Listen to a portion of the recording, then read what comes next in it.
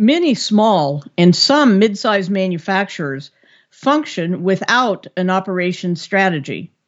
They live by get order, fill order, and complain about long supplier lead times when orders pick up. That operating model precludes agility and incurs unnecessarily high costs. It also gives constituencies reasons to look for alternatives. Most mid-size and large companies have an operations strategy designed to guide longer-term and tactical decisions in support of the business plans. If you believe that an operations strategy is irrelevant to profitable growth of a manufacturing company, I can't help you. If you think an operations budget is the same as a strategy, you're confusing assumptions with strategic thinking. But if you have an operations strategy or are contemplating one, consider these simple means of assessing and increasing its value.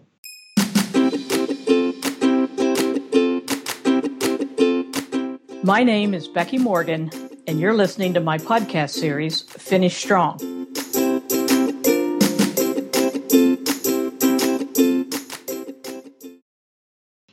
As always, determining value requires a common definition of success.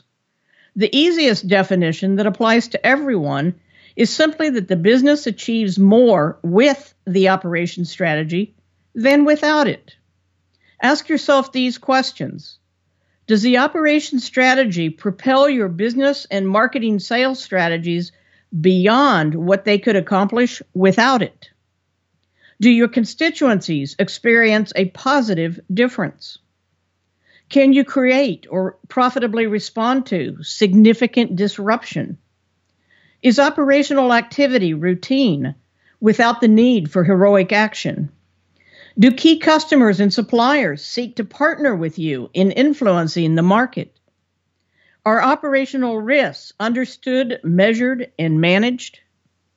As you become more strategic and skilled at developing your operations strategy, the answers to each question will move from no to yes.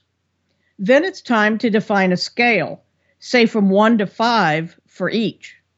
Generically, 1 indicates yes, but barely, and 5 indicates you better believe it. How you objectively recognize each value on the scale may be different for different business models. The more clearly the scale is defined, the more insights you can leverage in improving the quality of your operations strategy. Like a business strategy, an operations strategy can be poorly conceived. Using these 6 questions as a mechanism for determining the value of your operations strategy will help you improve its contribution to ongoing success. I'm happy to schedule a brief call with you to discuss any questions or comments you may have.